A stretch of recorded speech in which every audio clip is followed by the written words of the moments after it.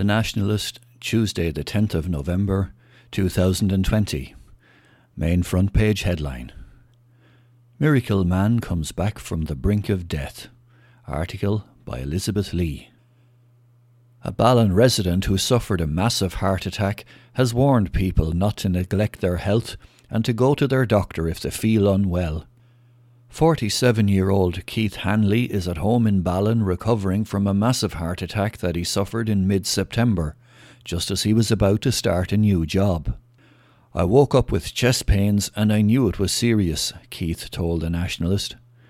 He was rushed to St Luke's Hospital, Kilkenny, before being transferred to the cardiac unit in St James's Hospital, Dublin, on the 21st of September for an angiogram. He was lying on a bed waiting for the test to begin when he suddenly felt very strange. "I knew something was wrong. Everything went black as if someone had switched off a light in me. Then I could hear the nurses talking far away, and then they were gone again," continued Keith. He said that he was brought to the intensive care unit and that his partner Michelle was contacted and told that there was no hope for Keith. He continued that he was on the ventilator to help him to breathe, and that just when the medical team decided to switch the machine off, he remembered seeing a light and waking up. "I remember vividly seeing a light. And when I woke up, the nurses were jumping around the place. No one could believe it.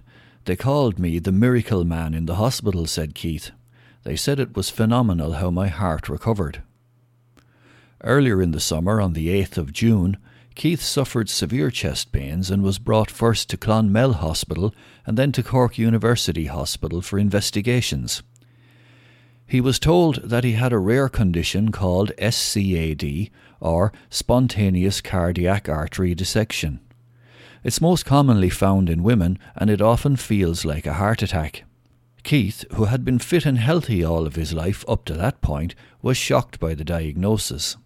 He was sent home to Ballon with medication, and on the 11th of August went for a stress test on his heart. He was told that he had made a great recovery from the SCAD and that he was fit to return to work.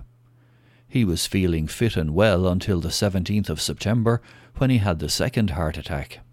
Having survived the near-death experience, Keith wants people to grasp life by its collar and appreciate the important things in life. "I want to tell people not to worry about the material things in life. Look after yourself and the people who you love and are important to you," said Keith. "I was as fit as a fiddle before this. I'd never have thought that this would happen to me. So don't ignore any symptoms. Go and see your doctor and get it checked out. I'd like to thank everyone who took such good care of me.